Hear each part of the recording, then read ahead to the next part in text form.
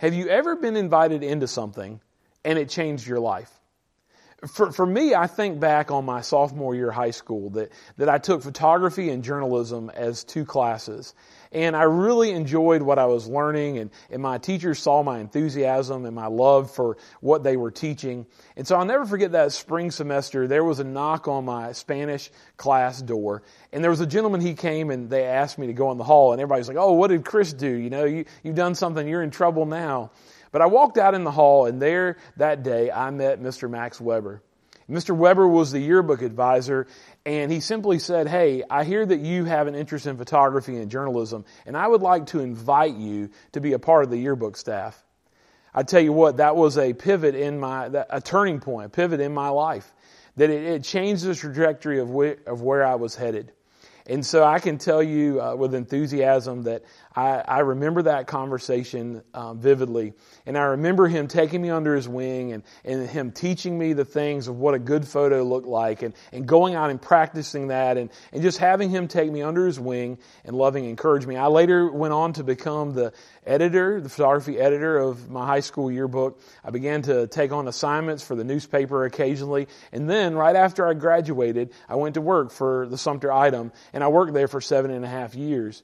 And so think about that this morning. Has there ever been a time in your life that you've been invited into some place or something and it changed your life? There's a time in the Bible that happened. And so I want to encourage you to take your copy of God's Word and turn over to the book of Matthew, the first book of the New Testament. And as you're turning there, I just want to simply remind you that Matthew is a tax collector turned disciple. You see, he was of that society. He was one of those that was looked down on, that people didn't want to be around. I mean, how many of you enjoy going and seeing the tax man or hearing the tax man calling, even today? And so isn't it amazing that God can take anybody and He can turn them into a disciple? He turned them into a penman that wrote the very first book of the New Testament, of which we're still preaching and teaching and being encouraged by. And so I want to invite you to take your copy of God's Word, Matthew chapter 4. Matthew chapter 4, let's look at verses 18 through 22. This is in the section right after to kind of give you a glimpse of what's going on here in the text. So John the Baptist has prepared the way for Jesus. In chapter 3, we see the baptism of Jesus. And then in chapter 4, we see the temptation of Jesus. That Satan, the enemy, he takes him to the hill and he says, look, you see this kingdom, you see all of this, and it could be yours. And he basically just says, get behind me, Satan. As it's written in the Word, that you should not put the Lord your God to test, and you shall love the Lord your God, and you shall serve Him only. And so here, in the latter half of chapter 4, we see the beginning of Jesus' ministry. And in chapter 18 is where we want to dive in this morning. So read with me as we read God's Word. Matthew chapter 4, verse 18. While walking by the Sea of Galilee, he saw 2 brothers, Simon, who is called Peter, and Andrew his brother, casting a net into the sea, for they were fishermen. And he said to them, follow me, and I will make you fishers of men. Immediately they left their nets and followed him. And going on from there, he saw 2 other brothers, James the son of Zebedee, and John his brother, in the boat with Zebedee their father, mending their nets. He called them. Immediately they left the boat and their father and followed him. May the Lord bless the reading of His Word. And so as we dive in this morning, what a beautiful picture of what we see in Scripture. First, I just want to remind you of where they're at. The Scripture tells us that they were on the Sea of Galilee. The Sea of Galilee is the lowest lying freshwater lake on earth. And there was a wealth of fish. It was a prime fishing spot. So hold that in the back of your mind. I mean, they knew when they went and they cast their nets that they were going to catch something. Then in verse 18, we also see that they were fishermen. They were fishermen. But here's one thing I want you to see as we see about Simon Peter and Andrew, his brother, and we see this calling, that he's calling them to follow him. You see, as we read this passage in isolation, it may seem abrupt. However, Simon Peter and Andrew knew of Jesus. They were associated with John the Baptist. But this passage that we're looking at this morning is their definitive call to follow him. It's a call to something different. It's a call to something better. It's a call to something more. And I want to remind you this morning that Jesus is still calling men and women, boys and girls, unto himself. He's still calling them, and he still delights in them coming to him as a child. I think it's important to note as we study this passage that we see here what in verse 20, immediately they left their nets and followed him. Immediately they left their nets and they followed him. They neither hesitated nor delayed. They weren't indecisive. They simply followed Jesus. You know, for me, is where we wound up in the text this morning came out of my personal and private quiet time. As we talked about thus far, leading up to a new year, is why do we desire corporately and collectively what we don't desire personally and privately? And so if I'm I got to practice what I preach. And so I'm thankful that I've been able to sit down and spend some time in God's Word and walk through the Word, which is taking me through the New Testament. And as I read this, I simply wrote down the phrase, what have you left behind to follow Jesus? That's where this message comes from this morning, and he's gripped my heart.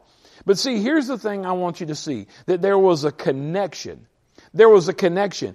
Even though maybe Jesus, here he's calling Simon Peter, he's calling Andrew, and he's calling them to follow him, but there was a previous connection with him. You see, his reputation preceded him. Jesus' reputation preceded this conversation. It preceded this scene in the Bible. And I simply want to remind you this morning that your reputation precedes you. You know, what is your reputation? When you walk into the room, do people say, oh my? Or do people say, oh, we're glad you're here? You know, Jesus walked into the room. He walked into the situation, and his reputation preceded himself. I want you to see this morning, there's one key word that I've already kind of spoken about, that there was an invite. Right? That Jesus is invited them. He's calling them, come and follow me, and I will make you fishers of men. Not only is there an invite, but there's an interruption. There's an interruption. And so I simply just wrote this in my notes, that the interruptions in our lives are an invitation to follow Jesus. The interruptions in our lives are an invitation to follow Jesus. They're an invitation to be like Jesus. They're an invitation to reflect him, to listen like Jesus, to love like Jesus, to forgive like Jesus. So what if we began to see the interruptions in our day not as misfortune, not as being frustrating, but what if we saw them as opportunities? Opportunities to listen to those around us. Opportunities to hear what other people are saying. Opportunities to pray with other people. I mean, just this week at Chick-fil-A, I met Mr. Fred Huth. He's 96 years young. He's been preaching and teaching for 75 years. He's been at the same church for 55 years. He must not have very many deacons anyway, or at least not the same deacons. Maybe he's outlived them. But anyway, that's another point. But listen, as I met this gentleman, what a precious saint of God. That he realized that I realized through talking to him. And I'm thankful for that conversation that I had. And he just reminded me to remain faithful. To remain faithful of what God has called us. And so I had the opportunity to pray with him, and he had the opportunity to share some scripture and some nuggets of wisdom with me. And I'm thankful for that. Again, we could see things in our lives as interruptions, but what would our lives be like if we saw them rather as opportunities, as invitations from Jesus to be Jesus to that person standing in front of us, to love and to forgive, to listen just like he did. I also think what's beautiful in this passage, which we're quick to miss with a quick reading, and that is that Jesus does three things here. He summons them. He summons the disciples. He promises to equip them. And he commissions them. Friends, just like these first disciples of Simon Peter, Andrew, and James, and also John. He's summoning us. He's calling us, and he's promising that he will use what we've been through for his glory, and he's commissioning us to go. Not to remain where we are, not to remain as we are, not to remain stagnant, but he's calling us to go. He is summoning us, he's promising us that he will equip us, and he's commissioning us to go. You see, one thing I love about Jesus was, as we see in this passage, that he was straight to the point. But also one thing I want you to see this morning was that he was intentional and that he was investing in the lives of those he called. You know, I think about this morning, outside of the Bible, there's probably one book that has radically changed my life and changed the ministry that God has called me to. And that is a book called Growing Up, How to Be a Disciple Who Makes Disciples. And so we throw around, as we talked about already, we throw around the notion that Jesus was a disciple maker, that we're to be disciples. And sometimes that gets lost. We just gloss over that. But in essence, Jesus is the master teacher. He is the discipler who is investing in our lives. And so we need to be that student. We need to be that student of Jesus to learn from him. And so I want to share with you something that Gallaty shared in this book. As he talked about the difference in Sunday school classes and Bible studies, you know, those are great, and that's a next step for someone who needs to grow in their faith. But ultimately, he talks about this thing called a D group, or the discipleship group. And so that is the end result of taking 3 or 4, 5 people at most that are the same gender and walking faithfully with them for a year, studying Scripture together, investing your lives in one another, just like Jesus did. We see it in Scriptures. That's what he did. He called these men from being fishermen, and he called them to something more. He called them to something better. And so I want you to hear what Robbie Gallaty says in Growing Up, Making Disciples Who Make Disciples. He says this. He says, a teacher shares information, while a discipler shares a life. A teacher aims for the head, while a discipler aims for the heart. A teacher measures knowledge, while a discipler measures faith. A teacher is an authority, while a discipler is a servant. And a teacher says, listen to me, while a discipler says, follow me. You see, friends, Jesus was the master discipler. That was his mission, to make people to be more like him. And we need to be on that mission as well. We need to be disciples of Jesus, making disciples of Jesus. And so I want to ask you, Bethel, this morning, is Bethel Baptist Church making disciples? Are we making disciples? As I've had conversation with young, old, men, women, black, white, in this church and in this community, I think there's a indictment that could be handed over that maybe we aren't. As I heard one precious senior saint say recently, we could do better. And I think if we were all honest with ourselves, we could. And so that starts with the text. That starts with Jesus. That starts with understanding who he is and what he's called us to do. Gallaty went on to say in the book, he said that Jesus pulled no punches when it came to discipleship. He was blunt and crystal clear about it. Following him, listen, is a choice. A choice that requires sacrifice, commitment, and making him number one priority of our lives. You see, friends, I hope and pray that I will never preach. It is a simple gospel, but I hope and pray that I will never be guilty of preaching a prosperity gospel, of health, wealth, and prosperity. Name it and claim it. You pray it and you're going to get it. No, because what do we see here that Gallaty is reminding us? He's reminding us that the clear call to follow Jesus is one where there will be sacrifice, there will have to be commitment, and we're going to need to find a way to make him number one priority in our lives. As we think about Jesus this morning, as we think about this beautiful passage of him calling the first disciples, you know, I just began to write down these key words. First, there was that he invited them. He involved them in the ministry that he was involved in. Then he began, as he involved them, that he was instructing them in the ways of his Father. And then last but not least, he turned them loose. You see, there was an invitation. He involved them, he instructed them, and he turned them loose. That's what the church is supposed to be about. That we're to invite you to connect with God and to connect with one another, to continue to seek Jesus.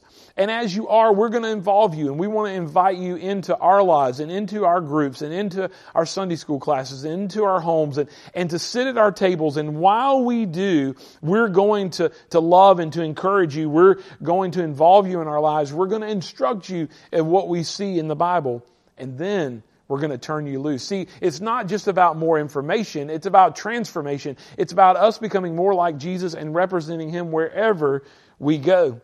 Galaty touches on the master's model. And let me just touch on this. It's kind of a little bit probably better phrase than what I just shared. But he talks about the master's model. And I want to give you these 4 key words, similar to what I just shared, but a little bit more pointed. First off, Jesus shows. He involves.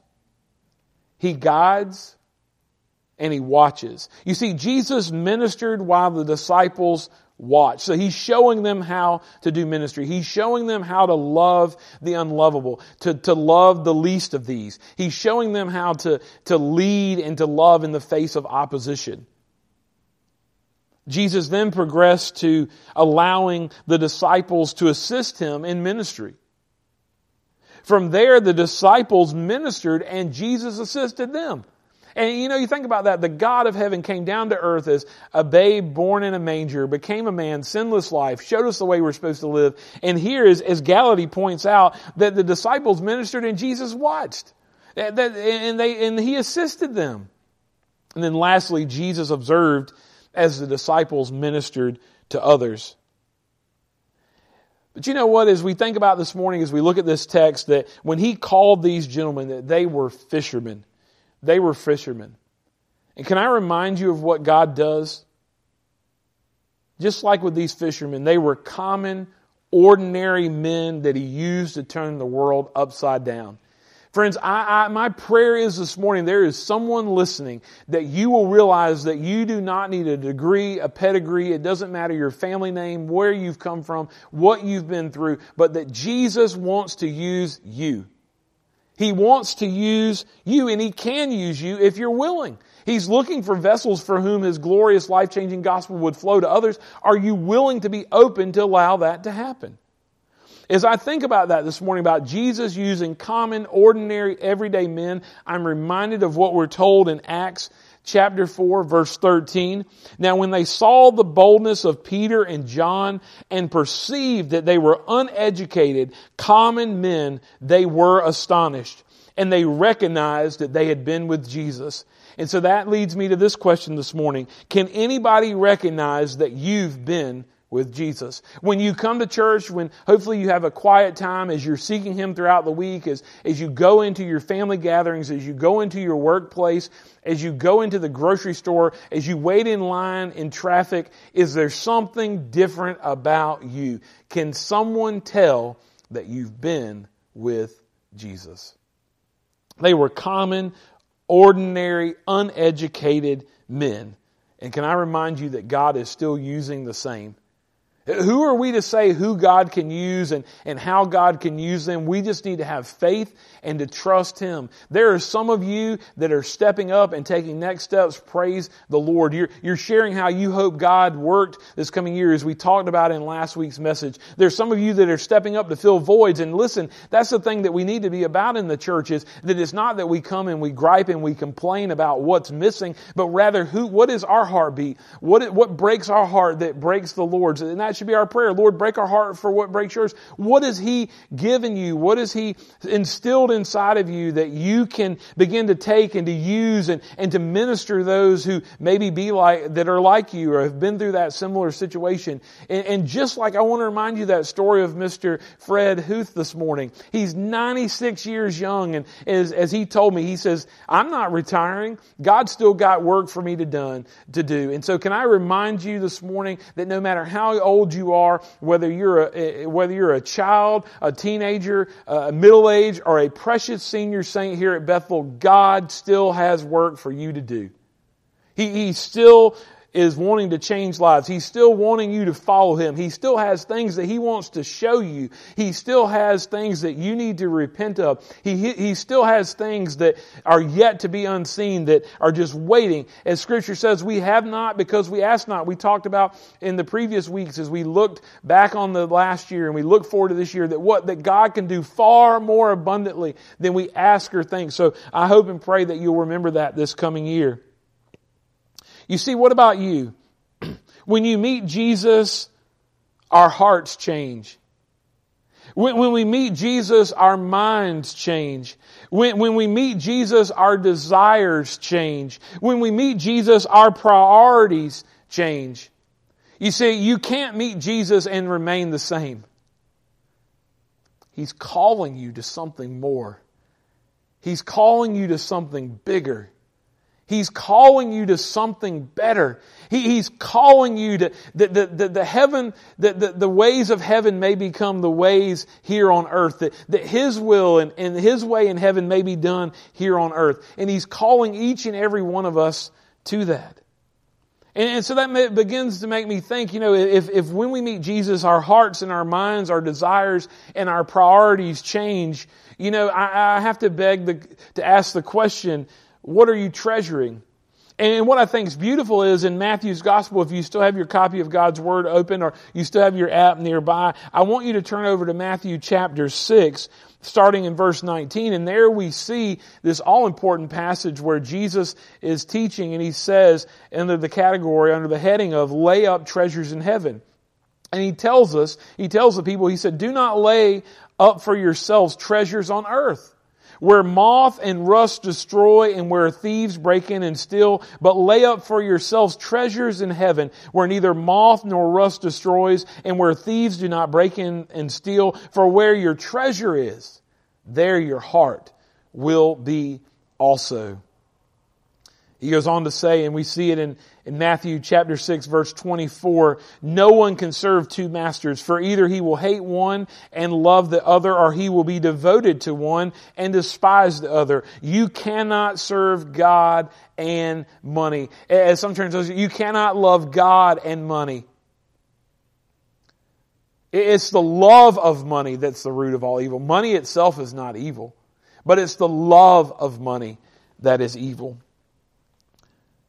So is one of the questions I kind of asked as we've been studying this passage for me as I read this, and just one question that popped to mind is, what did you leave behind to follow Jesus? Here, what's beautiful in this passage in Matthew chapter 4 is we see this fisherman. They've gone to the best place. I mean, it's like Pax Landing when maybe the crappie are biting or the bass are ready to be caught, right? And this is prime time and it's the best place to catch and they're there in this season. And so what we see is that Jesus comes along and He says, follow me and I will make you fishers of men. In verse 20, immediately they left their nets and followed Him. You see their desires and their wants and their priorities, they changed.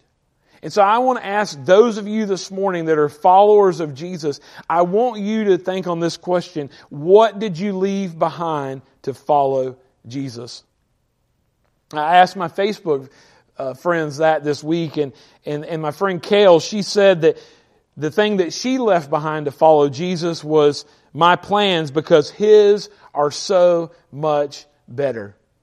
Wow, thank you, Kale, for that reminder that we have to leave behind our plans and our wishes. Why? Because His ways are not our ways and His ways are higher than ours and we just need to seek Him and continue to make much of Him. Others said that they left behind the fear of death. They left behind worldly ways. One gentleman I was talking to recently told me about his drug addiction and how when he met Jesus, that his life was radically changed and he had that repentance. He had that change of heart and he turned to the Lord and he asked for forgiveness and those drugs and those things were left behind and he doesn't have that temptation. He doesn't have that desire. He's leaving those behind and he's focusing and he's seeking Christ. What did you leave behind to follow Jesus? For me, as I think about my own story, I think in 2010, October of that year, when I rededicated my life to Christ and I realized what I realized in that moment where God had to take me through that season of waiting and chiseling away at my heart was that I couldn't do it on my own. Right? Like I could talk to anybody. I've been able to talk to people my whole life. My mom would go shopping at Hamrick's and Florence, and I would sit up front, and there would be Grandpa who his wife was shopping, and I would strike up a conversation with him. I've never met a stranger. And I would enjoy talking to him. And so I've always been able to talk to people, and I've gotten to know some influential people in the community. But what God taught me in that moment was no matter what I wanted, no matter what I desired, no how much I could talk, no matter who I knew, that's not where the answer to life lies. That's not where my eternal security lies. And He took me to the end of myself, and I realized that I was in need of Him. What did you leave behind to follow Jesus? You know, as I begin to kind of wrap up this morning and we think through just following Jesus, I think this is a radical passage. I mean, even again when we see James and John, they immediately left their boat and their father, and they followed Him. They didn't hesitate. They didn't say, hey, hold on, Jesus, let me pray about that. I mean, a lot of times I hear preachers, and I've heard it said too, you go to somebody and say, hey, we'd like for you to be involved in this ministry. And the first answer out their mouth is usually always, well, let me pray about that. But my question to you this morning is, do you really pray about that? Or is that just something that you just pump the brakes to get that person to kind of step back? Because Jesus is calling us to something more. He's calling us to something better. He's calling us to love radically. He's calling us to love those that are the least of these and to help those that He is placing in our path. And so I want to kind of close this morning. I want to ask you this question. What does it look like to follow Jesus? What does it look like to follow Jesus? Well, first, I'd submit to you that we're going to have to leave behind things that we love. Just like Simon Peter and Andrew and James and John, they were fishermen. That's their trade. That's how they made their living. That's what they did, but they were willing to leave that behind and to trust and to follow Jesus. I think about my dad who likes to sing and he enjoys singing. He has a radio show on WSSC in the morning called Mike in the Mornings. He sings from time to time with the Believers Quartet, but Dad sings a song that's very close and personal to him, and it's called Thanks to Calvary. As I think this morning of what does it look like to follow Jesus, that we're going to have to leave behind the things we love, and listen to the lyrics of that song that my dad will sing. Today I went down to the place that I used to go. Today I saw the same old crowd I knew before. And when they asked me what happened, I tried to tell them, thanks to Calvary, I don't come here anymore. You see, friends, when Jesus comes into your life and He becomes your all, He becomes your priority, He becomes your everything, that your wants and your needs and your desires and your priorities, they change. He disrupts your calendar, He disrupts your wallet, and you are focused on following Him and doing what He would have you to do. So what does it look like to follow Jesus? We're going to have to leave behind things we love. But also, as we study this story about the fishermen this morning, as we study about Simon Peter, Andrew, John, and James, and we think about them being fishermen, I want to remind you that when we follow Jesus, secondly, that He's going to use what we've learned for His purposes and His kingdom. You see, friends, what you've gone through in your life, the pain, the suffering, the valleys, the mountaintops, it's not for naught. That God wants to use those for His glory. Just like these fishermen in verse 19, and He said to them, follow me, and I will make you fishers of men. They went from being just fishermen trying to get a catch, that they were going to turn the world upside down about seeking and making much of Jesus, because He is the answer. He is the way, the truth, and the life, and no one comes to the Father except through Him. And while we live in a world and a day and a time that is not acceptable, it's still the truth. Thus saith the Word of God. It's still the truth. He is the way, the truth, and the life. And so can I remind you this morning that not only are we going to have to leave behind some things that we loved, but I want to remind you this morning that He's going to use those experiences. He's going to use those things that we've learned. He's going to use those tools that we have in our belt. He's going to use those those tears. He's going to use that pain. He's going to use that suffering. He's going to use that joy. He's going to use that excitement. And He is calling you to something bigger. He's calling you to something better. He's calling you to something more. And He's calling you to follow Him. See, friends, that's where it simply starts, that we're to follow Jesus. Let's pray. Father God, thank You for this morning. I thank You for just technology, Lord, to be able to connect Your people with one another. Father, I pray this morning as we preached and taught about what it means to follow You. Lord, I pray if there was one watching this that has never accepted You as Lord and Savior, has never truly followed You, counted the cost, and realized that You're calling them to something more. You're calling them to something better. You're calling them to be loved by You, to be used by You, to enjoy the fullness and joy there everlasting if they'll remain and abide in You. Father, it's all about You. And so, Father, I pray this morning if there's one that was listening that has never accepted You as Lord and Savior, I pray that they would. And if they have, Father, I would love to celebrate that with them. Lord, for those of us who know You, may we realize that You have called us to something more and something better. Father, that You have called us to live out a plan and purpose to be used by You.